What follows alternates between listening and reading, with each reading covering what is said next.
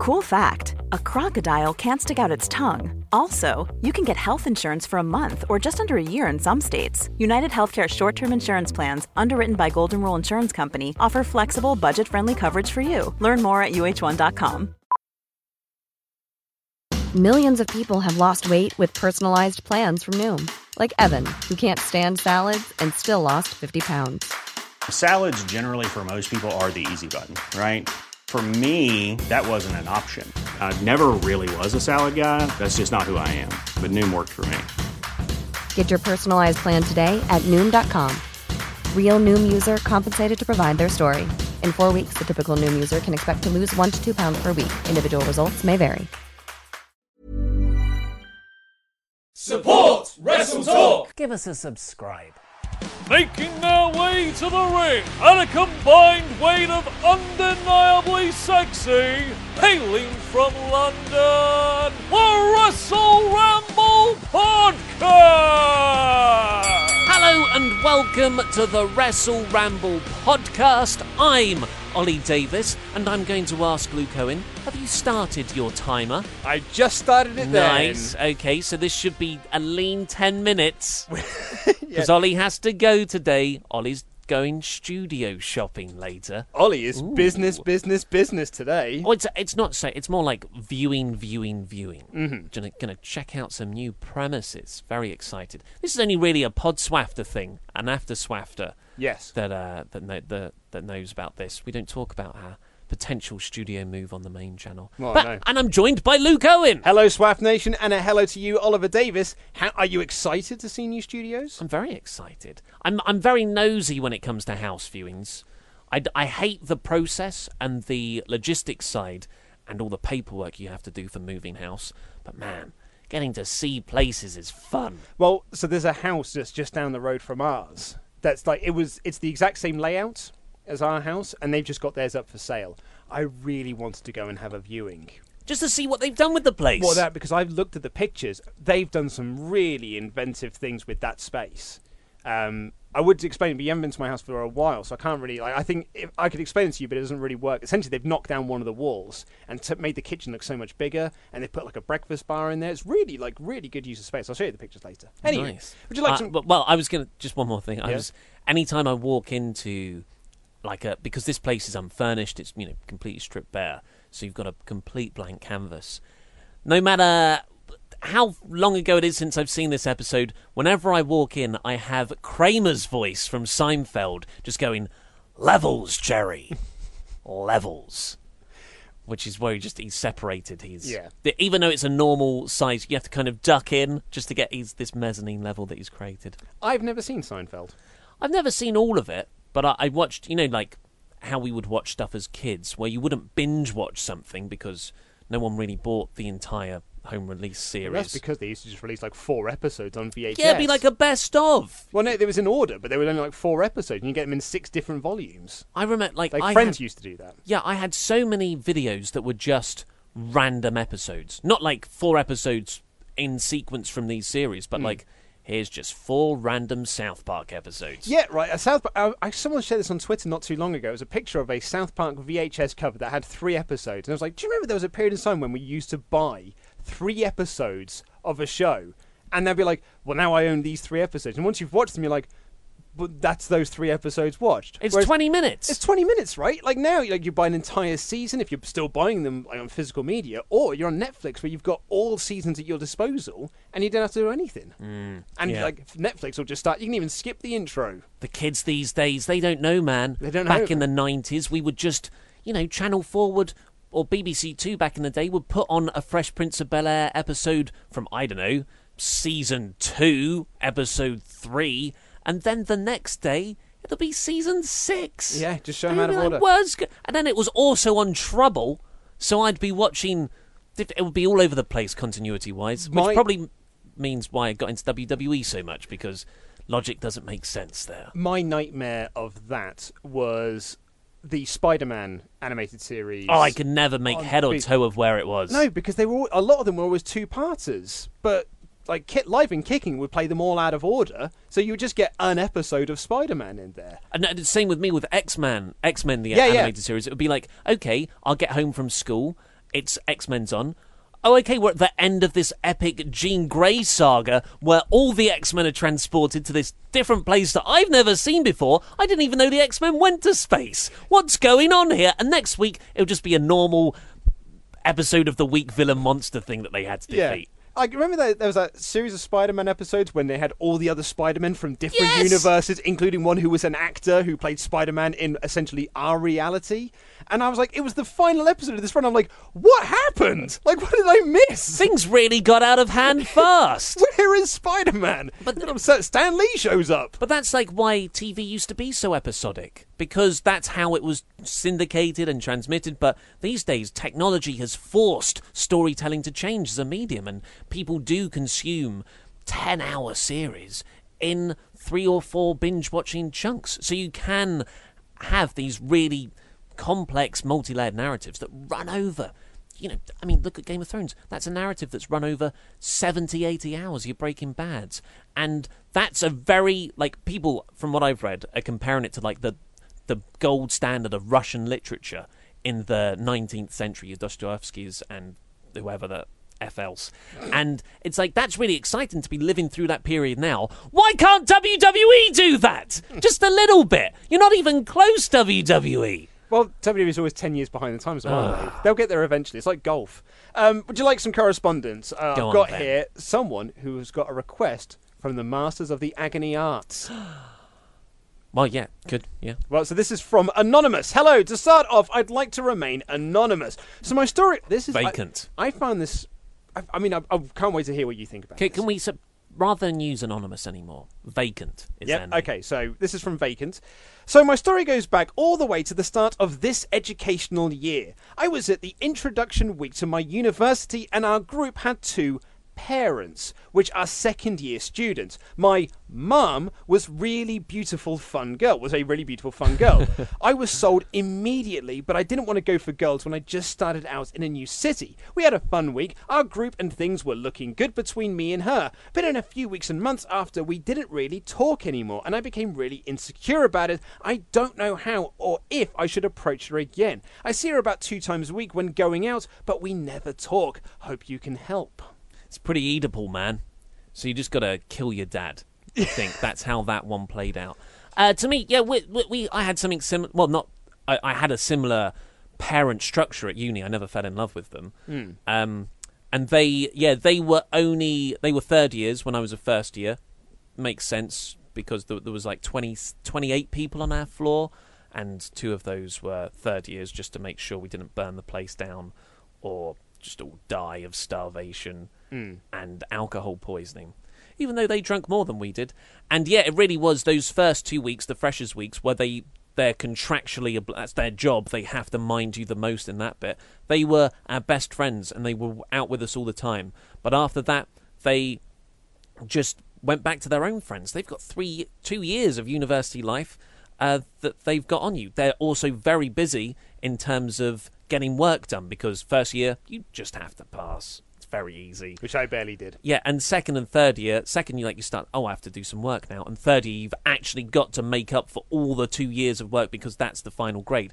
So, yeah, to me, that sounds like you might have mistaken just a nice friendship and for more than that. Perhaps, yeah, I would agree with what your assessment of this. Then you've got to be careful with these sorts of things about getting too infatuated with someone. I had the exact same thing at university. In my 3rd year, I got really infatuated with a girl who worked at my radio station, and I was like just crazy about this girl. We hung out a lot. She used to hang out at my place. I'd sometimes hang out with hers, and I was just like, I had it in my head of just like, well, they're doing this because she's really into me, right? Because I'm into her. But that's not. She was just a very friendly person, and we were friends. But I read far too much into it, and then I became very sad when she started dating someone else from our radio station. I was like, well, what's this? Dear God, that I haven't. And I got myself into this real sort of rut with this. But if I'd have just thought about it sensibly at the start, I'd have been like, well, it was never going to happen anyway, was it?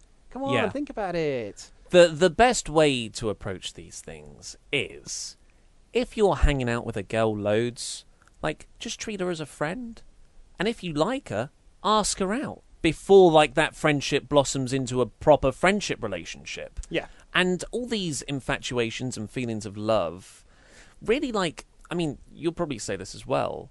There's like that kind of love, which is actually quite a cynical kind of love, where you just love the idea of someone. Or there's like the actual nice, long-lasting, forever kind of love, like you've got with your wife, I've got with my lady partner, where you love them for who they are, and you actually know them so well because you spend the large majority of your time with them. Exactly. So that's love to me. The thing you experienced, I'm sorry to say, is probably just like puppy love. Because you don't really know them. That's exactly it. And I think the friendship route is always where I would kind of like, my wife and I were friends for years before we actually started seeing each other. I think like 4 or 5 years we were friends. But like really super close friends? Yeah, for a long period of time we really okay. were. Like, because we were all making like short films together and stuff. We were seeing each other all the time and always hanging out.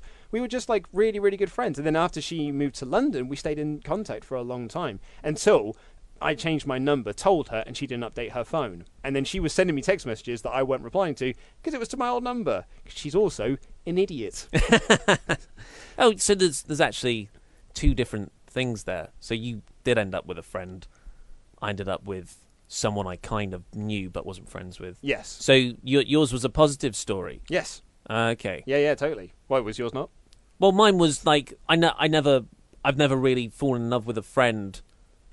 And I see what you're saying. Yeah. Done it that way because I think that's yeah. Well, I'll tell you what. Tricky. Let's end it there because Sure. we've got a whole SmackDown review to get into, including a bit of a disagreement between Ollie Davis and myself over someone thinking that something on SmackDown was really good and someone else thinking it was really rubbish and stupid and awful. I think it's just, the phrase star-making performance was maybe overused. Maybe that was overused. Maybe I did Pritchard that a little bit. But enjoy the show.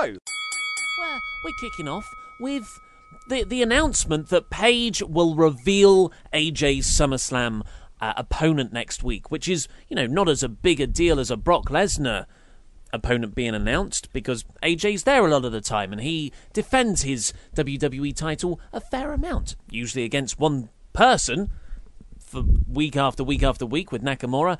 But he faced Rusev. It doesn't seem to be Rusev because they've just moved away from that storyline. Seems to be doing his own Rusev Day breakup thing with Aiden English. There was a segment backstage, wasn't there, where Aiden was trying to ask Lana to put in a good word for the Bulgarian brute. But I cannot wait to see that match on the SummerSlam kickoff show. No, you don't think, do you? Rusev versus Aiden English on the kickoff show. Totally, mate. Aiden English is totally turning heel. Well, we've got... So, AJ Styles, who's he going to face? There's a few names, but I think we're both going to go for the same guy. Ty Dillinger, right? Ty Dillinger, of course. He lost today, which means he's probably being positioned for a heel turn and run at AJ. And also, there's R-Truth made his return, so there's another name. Return. It's a huge return. I nearly went for my SmackDown review, shocking WWE return. But I went with the Randy Orton thing instead. I think that's a slightly bigger news, but only just. Only just. Because R-Truth has been out for a while. So, Samoa Joe. We're not going to be facetious about it. Which is Samoa Joe versus AJ. About to say a shame. Qualify. Okay, asterisk. I was going to say, man. Very much looking forward to Samoa Joe versus AJ Styles. This is a mouth-watering match, which hasn't happened at all in WWE. I don't think so. Because they've always been on Raw and SmackDown. They've always been on separate rosters, and they've been kept apart mostly on SmackDown. And Joe was in NXT for a long time while AJ was up on the main roster. Like he bypassed NXT straight to the main roster. So maybe they haven't had a match. So here's my asterisk. Oh, okay. I would have preferred Joe to have been built up over the last few months as this absolutely destroying brute force, which he is. But he hasn't really been showcased. In fact, there'll be stretches of weeks where WWE just seems to forget that they've got a Samoa Joe, and they call him up just before SmackDown goes on air and says, "Can you just do one of those mobile phone promos for us?" Yeah. Cheers. Yeah. Send that in. We'll put that just to keep that plate spinning. Yeah. Send it on Dropbox. So yeah, last week he wasn't even on the show. Was he on Extreme Rules? No, he wasn't. So if I would have hoped that AJ Styles versus Samoa Joe, if that is their direction, which was reportedly and rumoured to be the plan, That will be a penciled-in match at SummerSlam for a long time. So why haven't you been building Samoa Joe up more and making him a more featured player on TV if that was the plan? Hey, man, I totally agree with you. I do not think you're wrong. With that said, I do hope it's Samoa Joe because a big fan of Samoa Joe. And if those two could be given time, like 20, 25 minutes, they could put on a hell of a match. You suck in wind and you go like... No, that was an excited Oh, suck right. in. I thought you meant like... they're never going to... I was like, I'm preparing myself. I'm bracing. I think it was like a builder walking around going, it's not going to be what you think it is. No, it was... oh, boy, howdy, that sounds good. Yeah, no, because I think that'd be amazing. Likely they'll get 15 minutes, but even so, they could probably get a really good match out of 15 minutes because it's Samoa Joe versus AJ Styles. Like, I've been a big fan of these guys for a long time now. I think they'd have an amazing SummerSlam match. It'll be it won't be the main event. It'll be third from the top or middle of the card or something like that because that's the way they treat the WWE Championship. It is a mid-card title on a dual-branded show, not the Universal Championship, which is never around. It's like what the Intercontinental title used to be. Yes, yeah, pretty much. On dual-branded shows. I don't think it's just the match that's going to be good. I think this would have a cracking build. Yeah, totally. Because Joe just goes into another level when he's put in a good position. He just needs to be put there. Yeah. Look at the Great Balls of Fire build for Brock and Joe last year, which was just meant to be a one-and-done thing. Joe got so hot. That feud is largely responsible for turning around the ratings around that time last year, gave them so much momentum going into SummerSlam, and he was added into the four-way main event off the back of it. Absolutely, but there is one more name that we could possibly discuss as a potential candidate for AJ Styles' WWE Championship contender. Well, I've got two. At SummerSlam. You got two, have you? Well, I've got three, but none of them's really that serious. Which are the other ones? Rusev, because they'll just do the same thing again. Mate, he's got his kickoff show match. He's going to be busy with that, lad. And Daniel Bryan. He's going to be busy with The Miz. Well, yeah, but maybe they'll keep that spinning in the background too. I think The Miz, if he's not he says that he's more than likely re-signing, but if he's not re-signing in September, they're going to want to do that match before he goes. Yeah, so Brad Shepard reported Bryan had signed a 3-month extension and there's 2 years on the table after that. Whereas Dave Meltzer has reported since, nope. No, there's been no movement on that. And I think Brad Shepard has even gone back on it and said, like, I might have misheard. And the last one was Almas. And that's the one name I was going to bring up as well, because Almas had a great showing on SmackDown this week. I got, you both got some tweets from SWAF Nation members before SmackDown went on air, because Paige announced on Twitter that the future of SmackDown Live has been asking for a match. He's been asking for a big match, like we all have, and he's going to get it. And he had a match tonight against AJ Styles. It was going to open the show, and we all went, hey, just before I went to bed, I was like, hey, lovely stuff. After months and months of doing Nout, and when you were on the show, you were still doing Nout, this is a big old match to showcase Almas. So that's part one of this. Part two of this is that this match was designed to put Almas over in defeat and make him look like a credible star. I think that was their intention, and I think it worked as well, but not as good as it could have done, because Almas tapped out. Nelly over here. Almas tapped out so quickly because AJ had been working over the leg. But I didn't really see the bulk of AJ working over the leg because that came in the commercial break shrink screen that I didn't see. So when Almas tapped out at the end, I was like, oh, okay, that was a bit quick, and, no Zelina Vega interference or anything. That's a bit of a shame. And it was only after the fact, reading other reports, that people were like, oh, AJ was working over the leg. You just didn't see it as TV viewers at home. So I thought that was a bit of an oversight. But at the end of it, I was worried this was just going to be AJ beating an opponent of the week. But at the end of it, I do think it brought Andrade into that mix, which I'm very happy about. What I really liked about this match is that it was, I thought the calf crusher spot, when he locked in the calf crusher, it came out of nowhere. And Almas tapped out to it.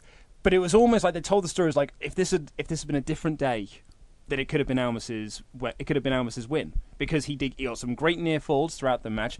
AJ is such a great babyface and such a good wrestler that he can make people look incredibly make people look credible, even though he's beating them. I think he's such an incredible worker. Oh yeah, and Almas is one really, of the best in the world. Absolutely, and Almas is so good as well. I thought this was absolutely just a stonking and brilliantly put together.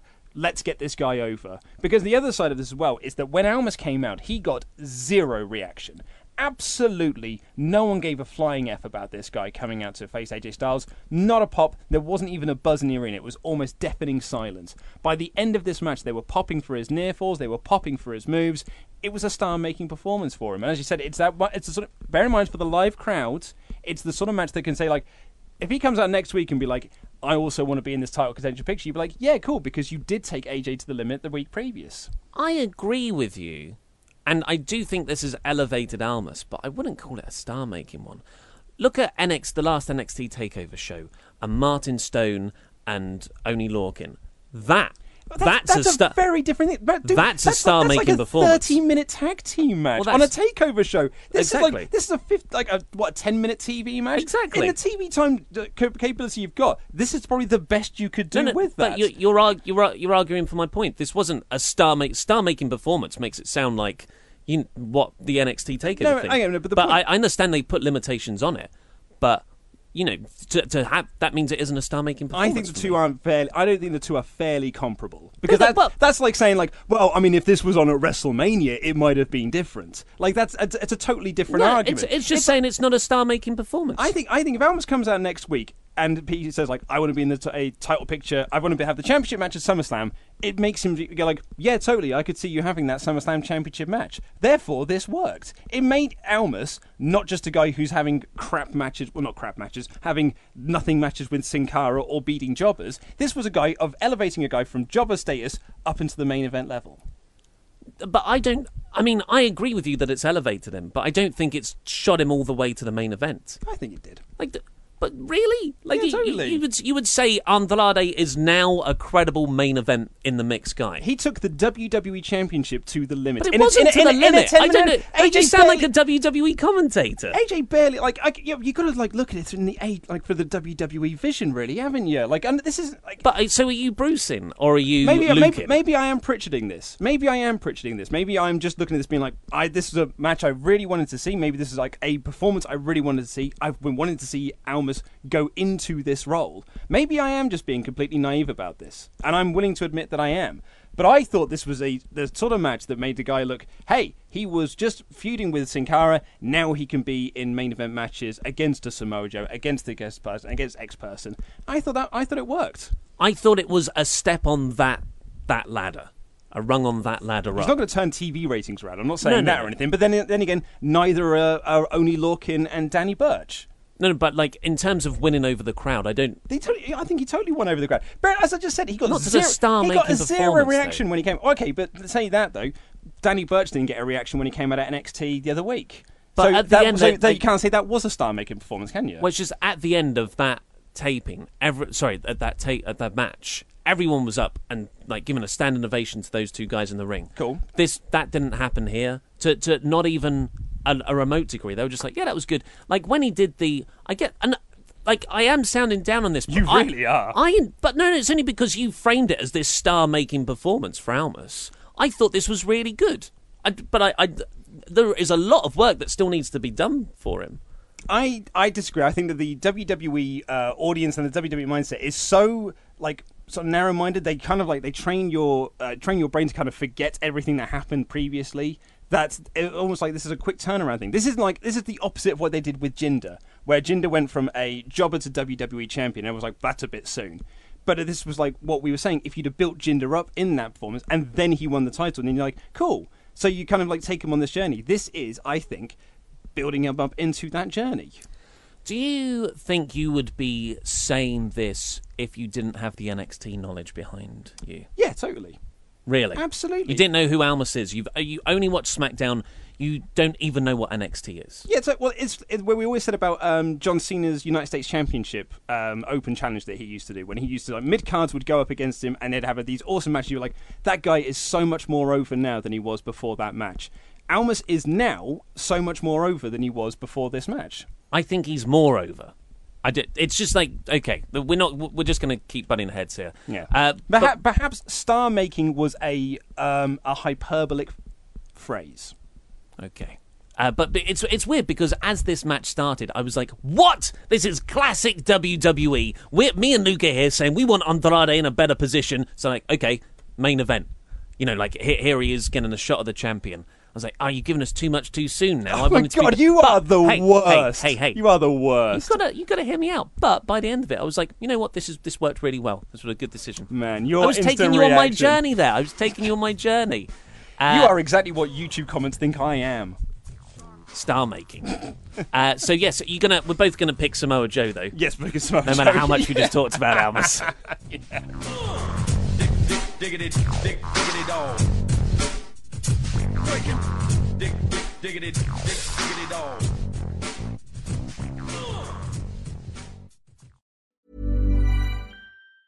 Mom deserves the best, and there's no better place to shop for Mother's Day than Whole Foods Market. They're your destination for unbeatable savings, from premium gifts to show-stopping flowers and irresistible desserts. Start by saving 33% with Prime on all body care and candles. Then get a 15-stem bunch of tulips for just $9.99 each with Prime. Round out Mom's menu with festive rosé, irresistible berry chantilly cake, and more special treats. Come celebrate Mother's Day at Whole Foods Market. Life is full of what-ifs. Some awesome, like what if AI could fold your laundry? And some, well, less awesome, like what if you have unexpected medical costs? United Healthcare can help get you covered with Health Protector Guard fixed indemnity insurance plans. They supplement your primary plan to help you manage out-of-pocket costs. No deductibles, no enrollment periods, and especially no more what-ifs. Visit uh1.com to find the Health Protector Guard plan for you.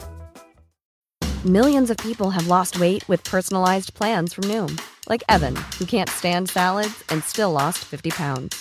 Salads generally for most people are the easy button, right? For me, that wasn't an option. I never really was a salad guy. That's just not who I am. But Noom worked for me. Get your personalized plan today at Noom.com.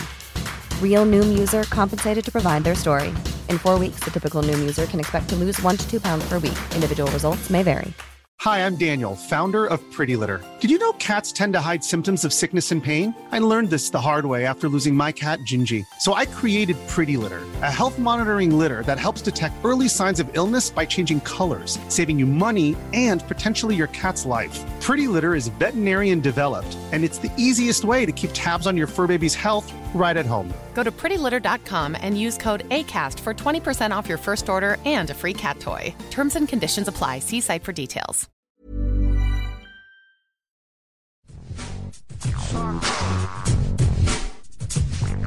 The show opened with a video package recap of Nakamura and Hardy, which, in the WWE video package way, made it seem a lot more epic. Well, yeah, Brian Alvarez made an excellent point on Twitter today, which we're going to talk about when we get to the main event of this show, was that if they had done this SmackDown main event show on the Extreme Rules pay-per-view, there wouldn't have been so many people going like, that was a bit of a lame duck pay-per-view. Because that would have been like a really cool... Because Orton looked so much better here than he did on the pay-per-view, as did Hardy and Nakamura. That's a good point. Yeah. As much as I loved that low blow finish, though, I agree. Yeah. So this started off with a Jeff Hardy promo in the ring, so he gets his whole Jeff Hardy entrance, and he's got the face paint in.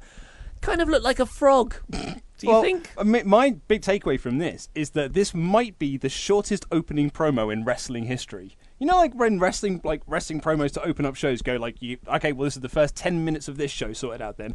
By like 4 minutes into the show, this was over. And I'm like, hey, more of this, please. This is great. It was more entrance than words, sure. Right. It was kind of like, well, I guess Roman Reigns and that Undertaker promo where he just didn't say anything for ages. Yeah. That would be the most concise promo. But in terms of like not getting paid by the minute, he's in and out. Jeff Hardy's still got this weird yelping thing going on. at the top of the ramp when he comes down, it's like, woohoo, yeah!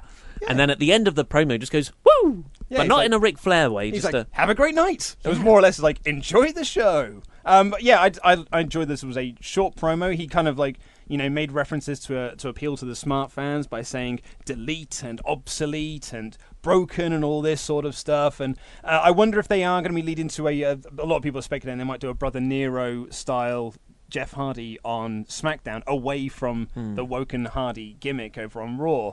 But, whether they do or not, I don't really mind that much. But what I really liked about this is then cut to Nakamura backstage, who cuts this promo calling him a sad clown. And now he's got my new favourite catchphrase of Nakamura, which is, God bless America. And he just skulks away. It really made me laugh. He's so good. Yeah, Nakamura was joking about Hardy crying. And he's just got such this amazing villain face now. That's wonderful. Yeah, and Renee held a microphone. Yes. And then we got the AJ Styles and Andrade Cien Almas match, which we won't get into again. And then, this is when we got Aiden English walking backstage. He's looking very sheepish, and he asks a non-Russian Lana. Yeah, I don't know where she is week to week. It's almost like, is Nia Jax a babyface or a heel? Is she Russian or is she CJ Perry? What is the function for her in this story? We will change her character to fit this square hole. Yes. And Aiden is asking Lana to apologise to Rusev for him because he was the guy in the AJ Styles title match at Extreme Rules who exposed the turnbuckle that led to Rusev's loss. Behind Rusev's back, he thought he was helping him, but he ended up costing him the match. Certainly did, yeah. And he said that he's always had his back and all he wants is a second chance. But Lana says to him, I'm not sure you're the best thing for Rusev. And I do think this is going to be leading to an Aiden English heel turn, while staying as a heel, so Rusev can go babyface. She said 4 months too late. She'll take it under consideration, Lana said. Yeah, which I wonder if is that a jab at the Shane McMahon thing? Remember when he was like duly noted when people were chanting Rusev Day? Oh yeah. I hope I've still got hope that they'll stay together as a unit and just go babyface. Yeah, I mean, I'd like to as well, but I think they're sowing the seeds. Trouble is brewing. It's been too long. Yeah, this is like the third time it's been tensiony. Yeah, because they were teasing this tension when Lana showed up with her Happy Lana Day T-shirt, but that then went nowhere because she got into a dancing feud with Naomi. Do you want to talk about this next bit? I bet you're over the moon. Over the Ember Moon? Yeah. So Becky Lynch beat Mandy Rose in a quite short match, tapping her out again. Commentators still putting over this idea that she's been tapping out the SmackDown women's roster, and this is just another victory on Becky's belt. And then she cuts a promo afterwards, got given some mic time, to be like, hey, I think I now deserve a title shot. Good promo. Good promo. And a valid point, she's been winning loads. She's on a bit of a winning streak. She's calling herself Becky Balboa. I mean, it's winning against the same two people. And the Iconics. And occasionally the Iconics, yeah. Absolution and the Iconics. Absolutely. But, she said all of this. Cut backstage. Paige was watching this on the screen like a normal person because you couldn't see them. I mean, we assume she was watching this promo because we couldn't see the TV. How am I, as an audience member, supposed to know what she's watching? I was really confused. So confused. I thought, are these two segments connected? I thought she might be watching something from that film that she's starring in. Where maybe she was watching that clip that she kept showing over WrestleMania weekend. Paige, yeah. She's just watching bits from Fighting with My Family. Yeah, or she was watching anything on the WWE Network. She might have been watching that Table for Three episode with Pritchard and Bischoff that I'd imagine is awful to watch. But Paige just putting Jim Cornette in that little threesome as well. Oh, it's worse. It's JBL. Yeah. Oh, dearie me. That just sounds like half an hour of utter nonsense. That sounds like it would be virtually unwatchable. But anyway, Paige is watching backstage. Carmella walks in and she brags about the fact that she's beaten Charlotte twice and she's beaten Asuka twice, which seems so damaging to both of those people.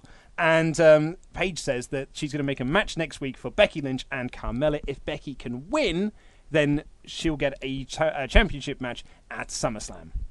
So we got the old, if you can beat the champion in a non-title match, you get to face the champion in a title match.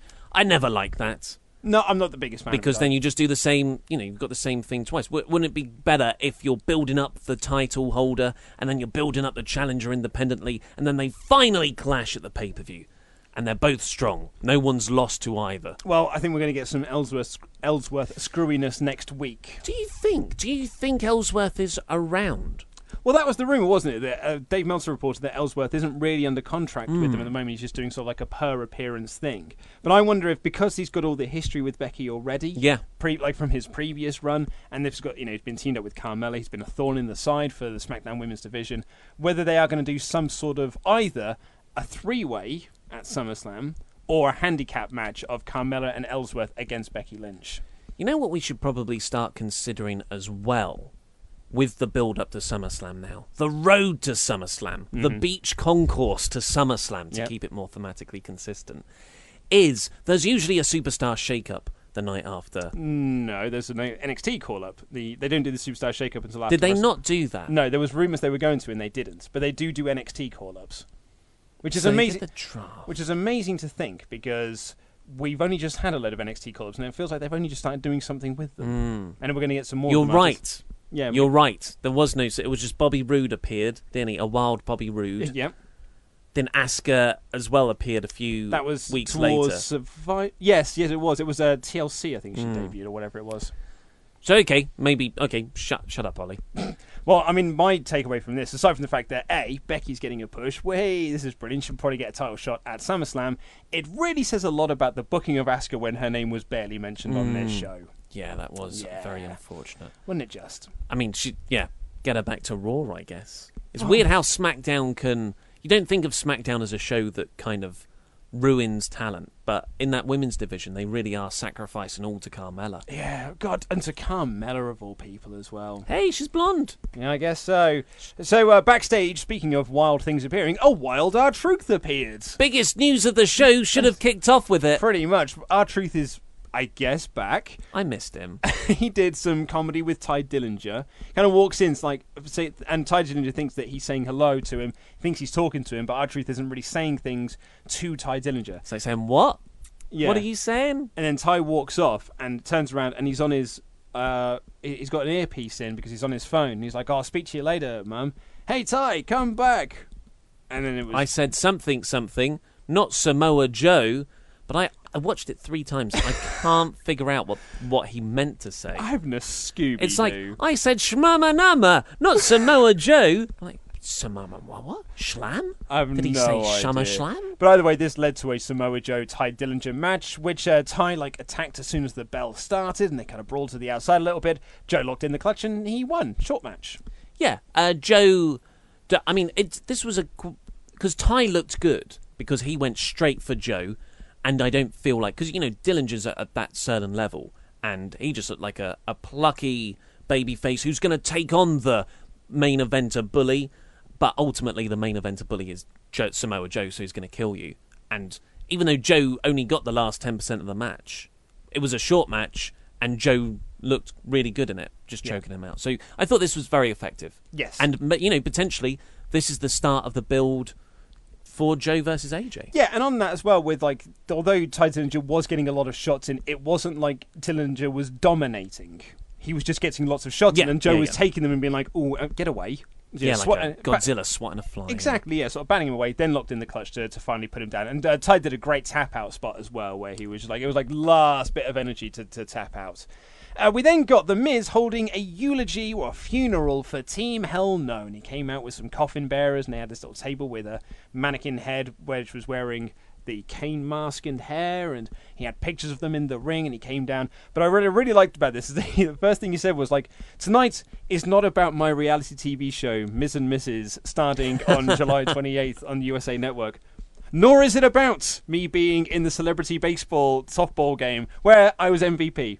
No, tonight's not about that. I just thought it was really It was a great way to open this segment, and he delivered it perfectly. It's so good. And if you watch this segment back, when he says the Mr. and Mrs. bit, the crowd pop, because it's just so well delivered. Like, way, you made a good joke.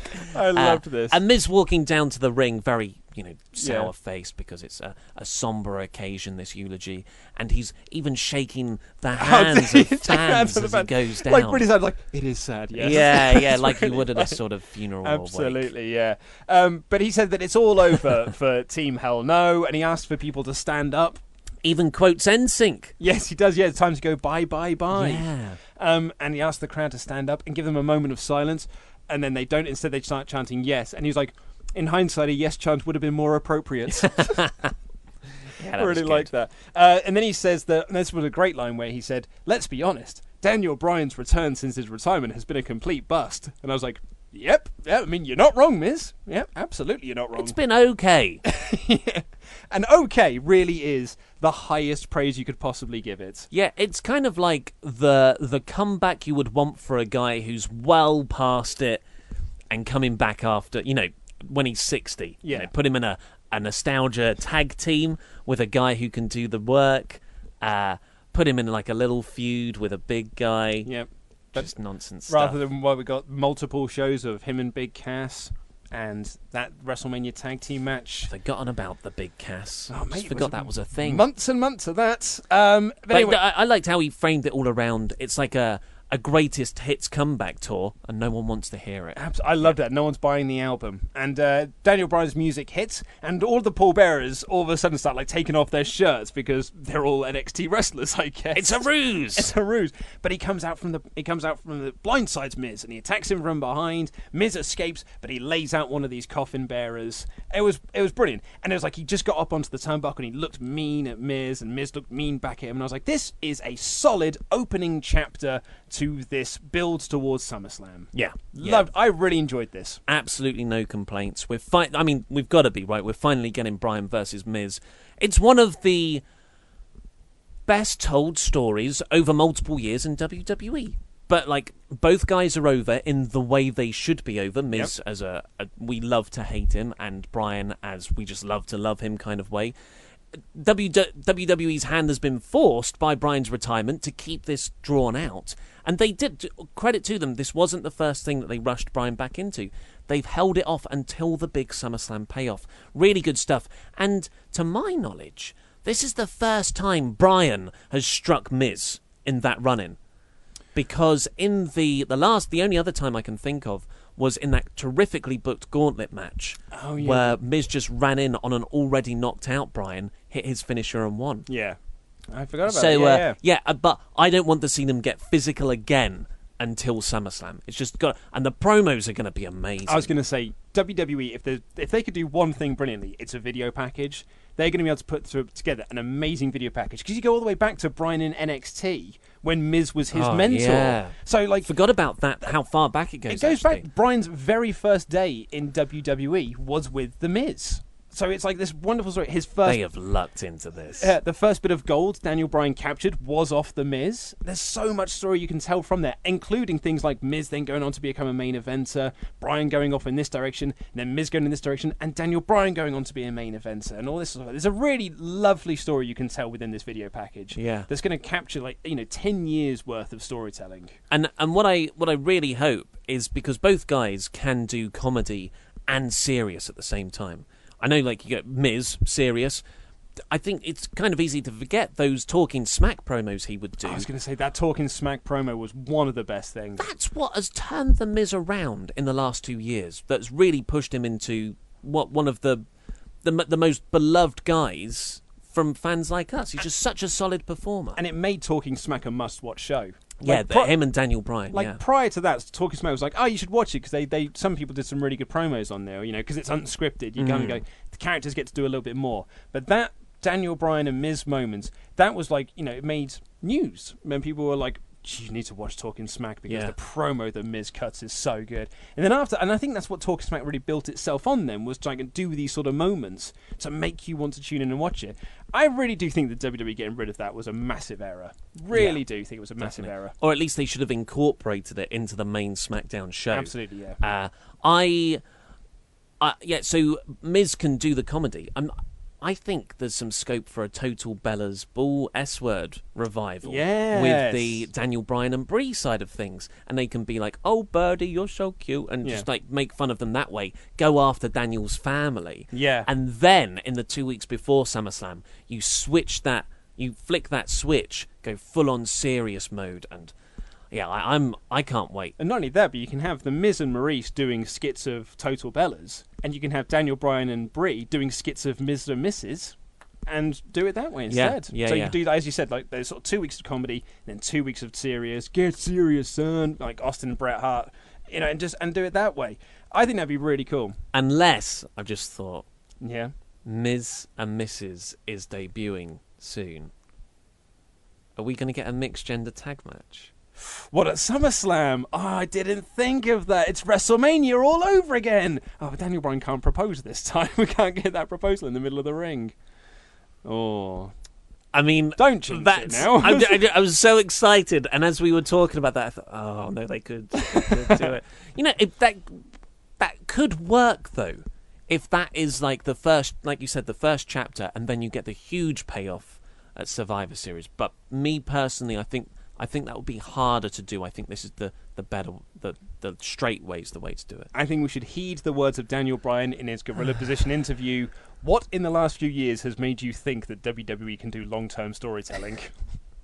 Let's have hope. Kofi Kingston taking on Eric Young next for a pretty decent match. Yeah, I thought this was the total opposite to the Styles and Almas match, in that while that one was all about let's get Almas over in defeat, this match did not get Eric Young over, even though he won. In victory, yeah, that's an interesting point. Because Kofi, more or less, took the whole match, and the only reason he lost is because of Sanity interference, which does nothing for Eric Young, it does nothing for Sanity, and it does nothing for Kofi either. So I thought this was a bit of a dud. It was a good match, like the wrestling, the in-ring action was good, but in terms of what I guess it was set out to accomplish, it didn't really work for me. Yep, I agree with that, but I think I enjoyed the match a bit more, so I was... Well, Kofi's so good. Yeah, he had some really good spots as well. This I think it was a belly-to-belly off the top rope, which he just hopped up onto the top rope for. Because he whipped Eric Young into the corner, and Eric Young does his big flip over where he flips and then starts walking along, and he walks across and he started climbing up to attack, and quick as a cat, Kofi was already up there to grab him and did this belly-to-belly, and he did a wicked flip dive over the referee onto Sanity as well. Some really nice spots. It didn't accomplish what it set out to do. Yeah, and it was Dane punching Kofi behind the referee's back that Eric Young managed to capitalize. It was even better than that. It was Dane throwing Xavier Woods into Kofi Kingston against the ropes. Is that what happened? Yeah, so Eric Young was going to throw Kofi Kingston out of the ropes. At the same time, Dane was throwing Woods against it. The two collided, and that's how he hit the ring. I missed that. Really well timed. That is cool. Cool. And then we got main event time. Just before the commercial break, Nakamura was just looking into the camera with the WWE United States Championship in the foreground, looking like an evil mastermind. It was brilliant. Yep. And then we got Jeff Hardy looking like a frog again. And then, a pretty decent match for the main event. I really enjoyed it. Yeah, I really like this. Commentators were putting over that Hardy's been having a lot of knee issues as of late, which has been coming out from live reports at WWE house shows. And it's weird as well, because there are times you're like, you can tell that Hardy's been working injured, because some of the comeback spots he did were very slow. I mean, when he does like his wishbone leg drop thing he does when you hold legs, he really only did it off one leg. Like usually he jumps up with both, and he sort of just jumped with one and then put both legs down. It was a very slow comeback. But credit to him, he still did the Whisper in the Wind, he still did the Twist of Fate, he still did the Swanson Bomb.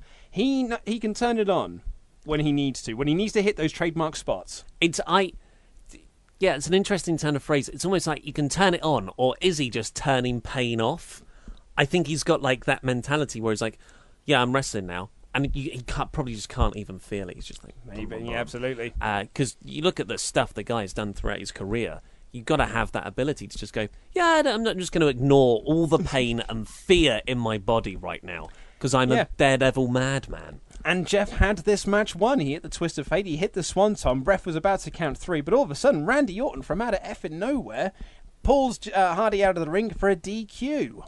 Yeah, and that was a really good moment. I thought that was... I thought it was really well shot. Because I thought he had it won as well, or like, even if he didn't have it won, it was a good near fall, and Randy pulled him out. Yeah, it keeps that stuff going. Really good back and forth action. And I loved this final moment of this show. I thought this was really cool, because Orton, definitely 100% a heel at this point, we're saying. It's just Randy Orton doing Randy Orton things. I know. As some might say. But this is one... he was acting like a total heel here. This wasn't Randy Orton being a Randy Orton dick. No, he's a tweener, man. This is Randy Orton being an evil heel. He's beating down Jeff Hardy, and he's like holding him by the face, and he's screaming at him. He's like, you want to know why I'm attacking you? I'm not going to tell you. You're going to find out soon. And, Vintage Randy. And Classic Nakamura Randy. is on the other side of the ring, holding his belt, being like, "Uh-oh, this man is very scary." And he's like, Orton is screaming like, "Where's Nakamura?" Because Nakamura's legged it by this point. He's like, "Where's Nakamura?" And he gets Hardy, and he puts his ear inside Hardy's flesh tunnel, and he starts pulling at it. I was like, "Oh, I don't need to touch the you breath." said ear. You put it's like, his finger. You said Randy put his ear into Jeff's flesh tunnel, which it's just a weird sentence. I mean, that's probably a fetish for it, though. Yeah. It's probably like a Craigslist. His finger. He put his finger. I mean, this also sounds like it could be on Clips for Sale. Like finger up his flesh tunnel. Put his finger through his flesh tunnel. Started yanking it. It was a bit gross. The flesh tunnel, by the way, is the piercing, the large piercing in the lobe of the ear. Yeah. It was an amazing spot. I've never seen that kind of thing. Just such a small thing, a small detail, and it makes you wince. Like, ooh, it's gross, yeah. I mean, like, Kevin Owens gets chucked off the top of a cage, goes through the announcer's table. I'm like, that was a cool spot. I don't wince. But I see this, I'm like, ooh, that looks like it really hurts. Yeah. And we rag on WWE's production and Kevin Dunn for their continuous shots of the crowd because it just never, very rarely works. However, here, they absolutely nailed it because when Randy Orton was pulling that ear, it cut to the crowd and there was a woman looking horrified, holding her own ear, being like, oh, just doing the exact same thing I was doing, wincing and being like, oh, that looks really painful. Yeah, totally. So then when you cut back to Randy Orton and Nakamura, you're like, sorry, Randy Orton and Jeff Hardy, you're like, I feel that pain even more because it's emphasised my own viewing perception of this through seeing, in Greek theatre they would call it like a chorus member, just to emphasise what the audience is feeling. Really good angle, really good old school heel Memphis territory style beatdown. Loved it. And really good. Orton screaming, "Where's Nakamura?" He can't find him, so he throws Hardy onto the table and he drags him over. Agents and referees run down and he gives the draping DDT onto the floor. I mean, I said this in the review. It'd be interesting to see what you think about this particular sentence. I think this three-way feud is possibly one of the best things in WWE right now, if not the best thing in WWE at the moment. I was trying to think if there's anything on Raw that I'm enjoying more than this three-way feud. It's a big, big claim. Let's go through things. There's, of course, anything Seth Rollins does, I'm into. But it's not like, it hasn't got a storyline. I was going to say the same about Drew, but that hasn't got a storyline. So although, individual performers very much into. Maybe Ronda. This is the best. Yeah, but I'm into Ronda. I'm not so much necessarily into the whole Alexa Bliss, Nia Jax, Natalya That's side true, of things. Yeah, you know what? This is the thing where all people are connecting. But I don't see Jeff. To me, this was from what someone reported. That Ticket Drew, who's had a few scoops recently, he said Jeff's out now. Jeff's taken some time off. Angle. Yeah, the ear got to have a surgically repaired ear. Well, the DDT as well. But I also wonder if this is going to lead to a triple threat feud. Maybe after, if you just do Nakamura and Randy at SummerSlam, but you can still. Hardy can come back and you can build it around a three-way feud instead. Because at the moment, it's Nakamura and Orton is heel versus heel. Yeah, but when you've got Hardy in there, and you've got the plucky baby face. It just depends on whether Hardy is working hurt and how hurt he is. If I didn't know anything and I saw this, I would go, well, Nakamura is going to have a US feud with someone else, like a mid-card babyface guy, and Hardy and Orton are going to feud. Because that's like a big-time SummerSlam match. These, because the WWE legend status of them both.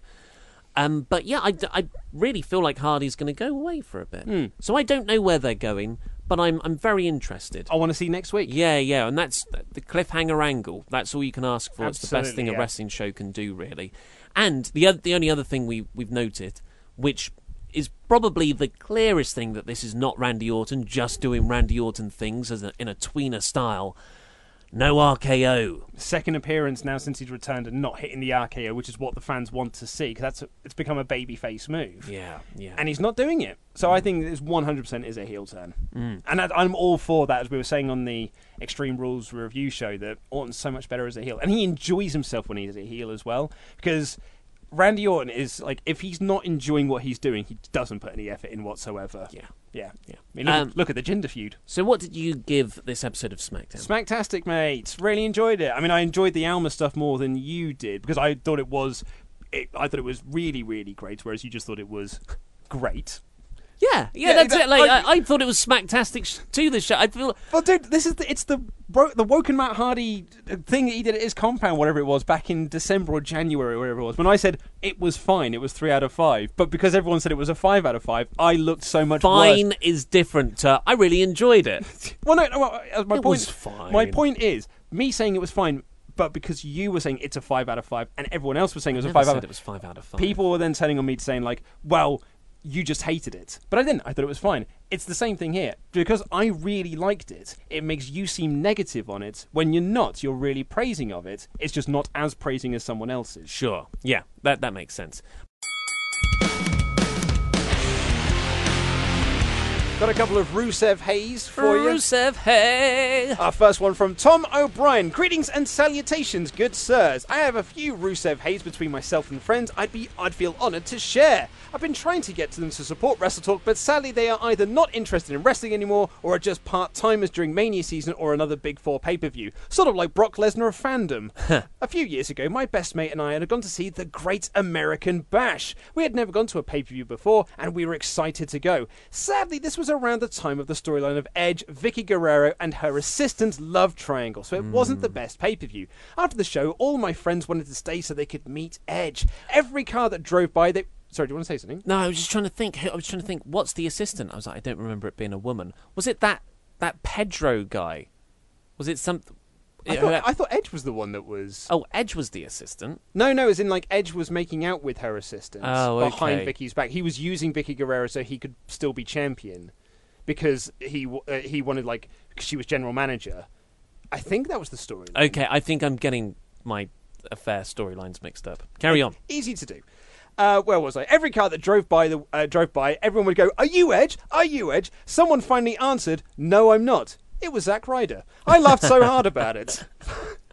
Fast forward a few years, and the same friend had gone out for drinks at a local bar one night, and saw a fellow with long, spiky hair wearing a Zack Ryder t-shirt. Being that this is Long Island at the heights of Jersey Shore fame, the spiked hair look was not uncommon. And who doesn't love Long Island IZ? Calling out to the fandom in the stranger, he came up behind him and gave him a woo woo woo. The man turns around, and it's Zack Ryder again. No way! Some people wearing a Zack Ryder t-shirt at a bar. Some people just can't keep their foot out of their mouth. Sorry if this ran a little long. I hope you enjoyed it. If you guys are interested, I have 2 more stories involving me meeting Mick Foley at a costume contest. Don't care. I don't care. It's got to be Zack Ryder. I want more Zack Ryder stories. Wait up for this one. And the time my sister's boyfriend and his dad nearly squared up to the American Badass. Okay, well that one sounds good. Why not open with that one? Well, because he wants to make fun of Zack Ryder, I guess. Whetted our appetite there. He certainly for the has. American Badass. I've got 2. Zack Ryder, man, what happened there? That he paved the way for being the elite. Right? Totally, yeah. His videos were so funny because they spoke to fans like you and I. Because he was using terms like that. I remember the one shot of him trying to climb over this fence, and the camera goes like, "What are you doing?" And he goes, "I'm trying to get over." Brilliant. And yeah, this was around the time when I was learning all those words. And he had those excellent Dolph Ziggler promo bits where I was like, oh man, Ziggler's the best ever, #heel. And the bit I remember was just a tiny skip, 10 seconds long, Zack Ryder drawing a big dollar sign, and he just turns to the camera and goes, "See, I can draw money." Yes, so funny. Such a good thing. Right, I've got another Rusev Hey here from Cameron Hartley. Hello, lads. I've been a fan for an incredibly long time, since the Wrestle Talk YouTube channel was uploading the Finn Martin reports. But I've just never interacted with you through the comments or by email and such. I would become a pledgehammer, but times are tough, you know. Anyway, he's on with the story. Fan. Absolutely, but the best kind of fan. He's been here for a long time. I think the best kind's the ones that give us money. Well, he does by watching. Well, I suppose they advertise too. But anyway, on the WWE Raw in London earlier this year, I was walking through trying to buy some merch, which I ended up not because they didn't sell any Rusev Day t-shirts. Got to get all those Roman t-shirts. And that's the thing. While walking to my seat, I noticed someone very, very famous. It was you guys. What? The one thing that really caught my eye was Luke's hair. Sorry, Luke. I came up and said hi, and then very nervously asked for a picture. I was getting ready for the picture when I noticed that Luke had backed off to the side, thinking I didn't know who he was, which was confusing because Luke looked happier to meet the fan than Ollie did. I'm always happy to meet everyone. My initial facial reaction is terror. So it's a confusing time for me in those moments. I got the picture and then walked away with the reddest face I've ever had. I'm sure you met a lot of fans at that show, so to specify, I was the one wearing the Enzo Amore jacket. Here's the picture we took. Enzo Amore jacket? Yeah, do you remember we commented? It was in the... Oh, yeah, like you want to get rid of that, yeah.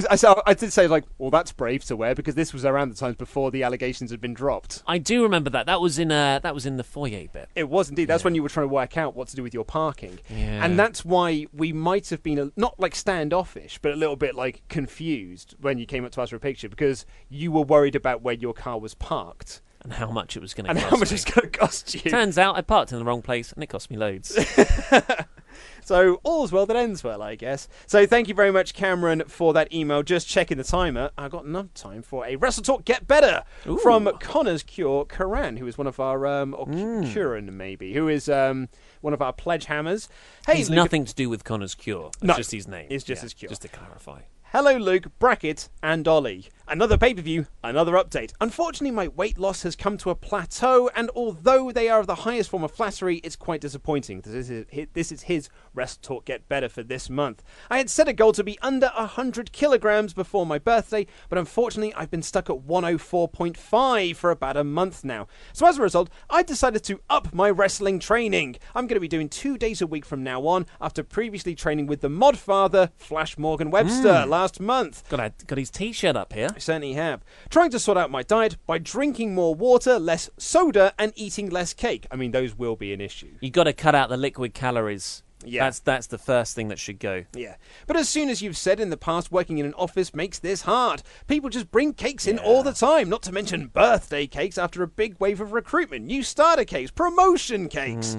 My less than 100 goal has been moved to September 30th, the date of the London Progress show in Wembley, where I hope to meet you both and share some good news. Let's hope Extreme Rules delivers tonight. It didn't. Swap Nation, better than Cultaholic. Regards, Pledgehammer, Connor's Cure, Curran. We're coming for you, Cultaholic. So that was a really nice email. So, yeah, but absolutely, man. At least you haven't gone, with all that cake, you haven't gone any further upwards. Yeah. So plateauing is probably the best you could hope with all that cake around. Plateauing happens as well, and you've got to plateau before you break through it. It's never going to be a steady line of progression upwards. It's going to be more like a sort of weird sloping step thing. Yes, absolutely. Where it'll go up and then it'll level off and it'll go up. So you just need to break through that. I can't recommend enough. It's the cheapest diet in the world.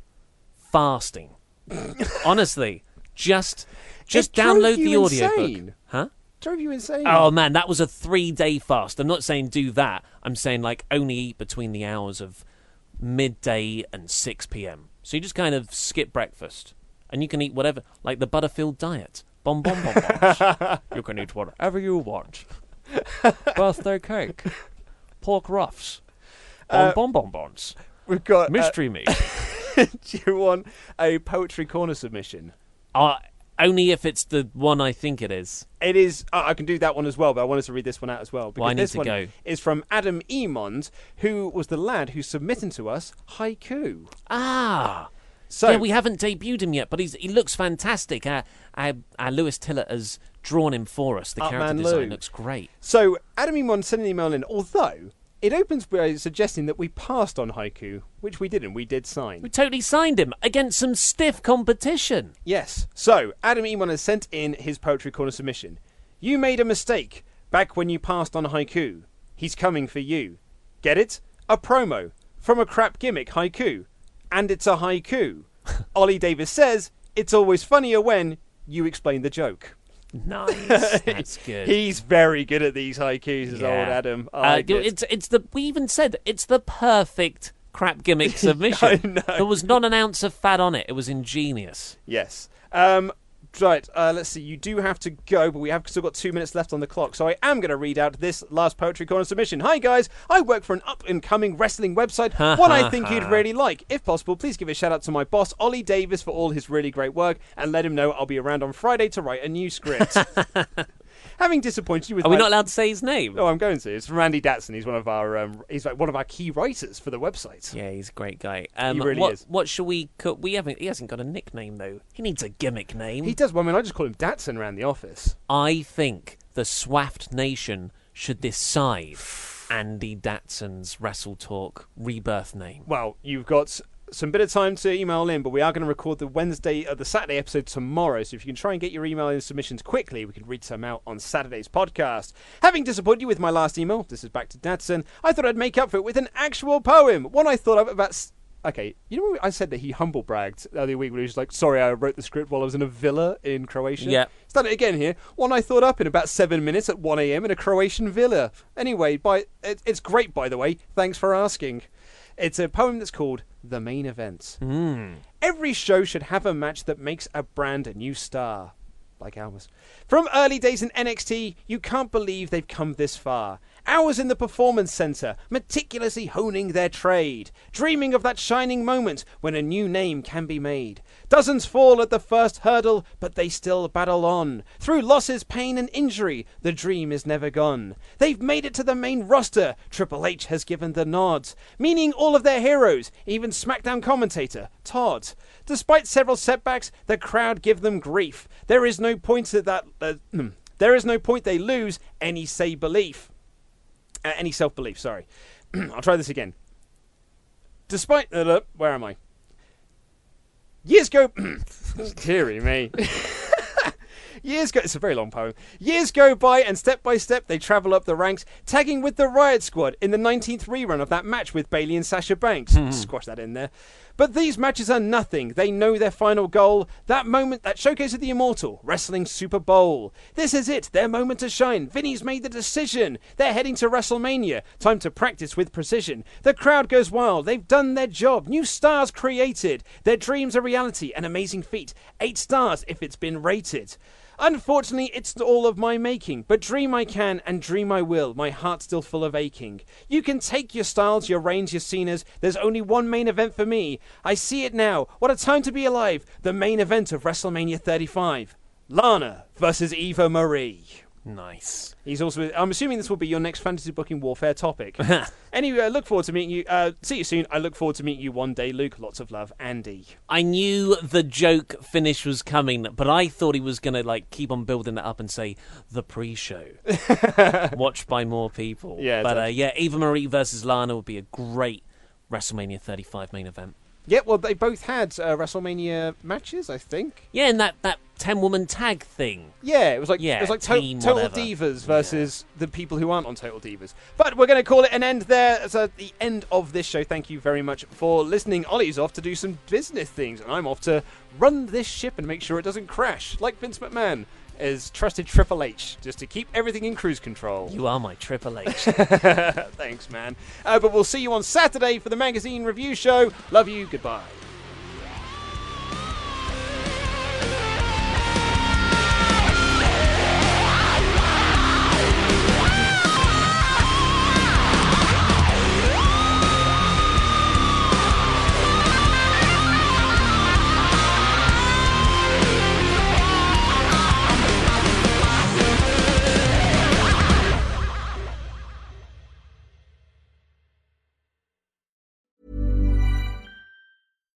Hi, I'm Daniel, founder of Pretty Litter. Cats and cat owners deserve better than any old-fashioned litter. That's why I teamed up with scientists and veterinarians to create Pretty Litter. Its innovative crystal formula has superior odor control and weighs up to 80% less than clay litter. Pretty Litter even monitors health by changing colors to help detect early signs of potential illness. It's the world's smartest kitty litter. Go to prettylitter.com and use code ACAST for 20% off your first order and a free cat toy. Terms and conditions apply. See site for details. Mom deserves the best, and there's no better place to shop for Mother's Day than Whole Foods Market. They're your destination for unbeatable savings, from premium gifts to show-stopping flowers and irresistible desserts. Start by saving 33% with Prime on all body care and candles. Then get a 15-stem bunch of tulips for just $9.99 each with Prime. Round out Mom's menu with festive rosé, irresistible berry chantilly cake, and more special treats. Come celebrate Mother's Day at Whole Foods Market. Planning for your next trip? Elevate your travel style with Quince. Quince has all the jet-setting essentials you'll want for your next getaway, like European linen, premium luggage options, buttery soft Italian leather bags, and so much more. And is all priced at 50 to 80% less than similar brands. Plus, Quince only works with factories that use safe and ethical manufacturing practices. Pack your bags with high-quality essentials you'll be wearing for vacations to come with Quince. Go to quince.com/pack for free shipping and 365-day returns.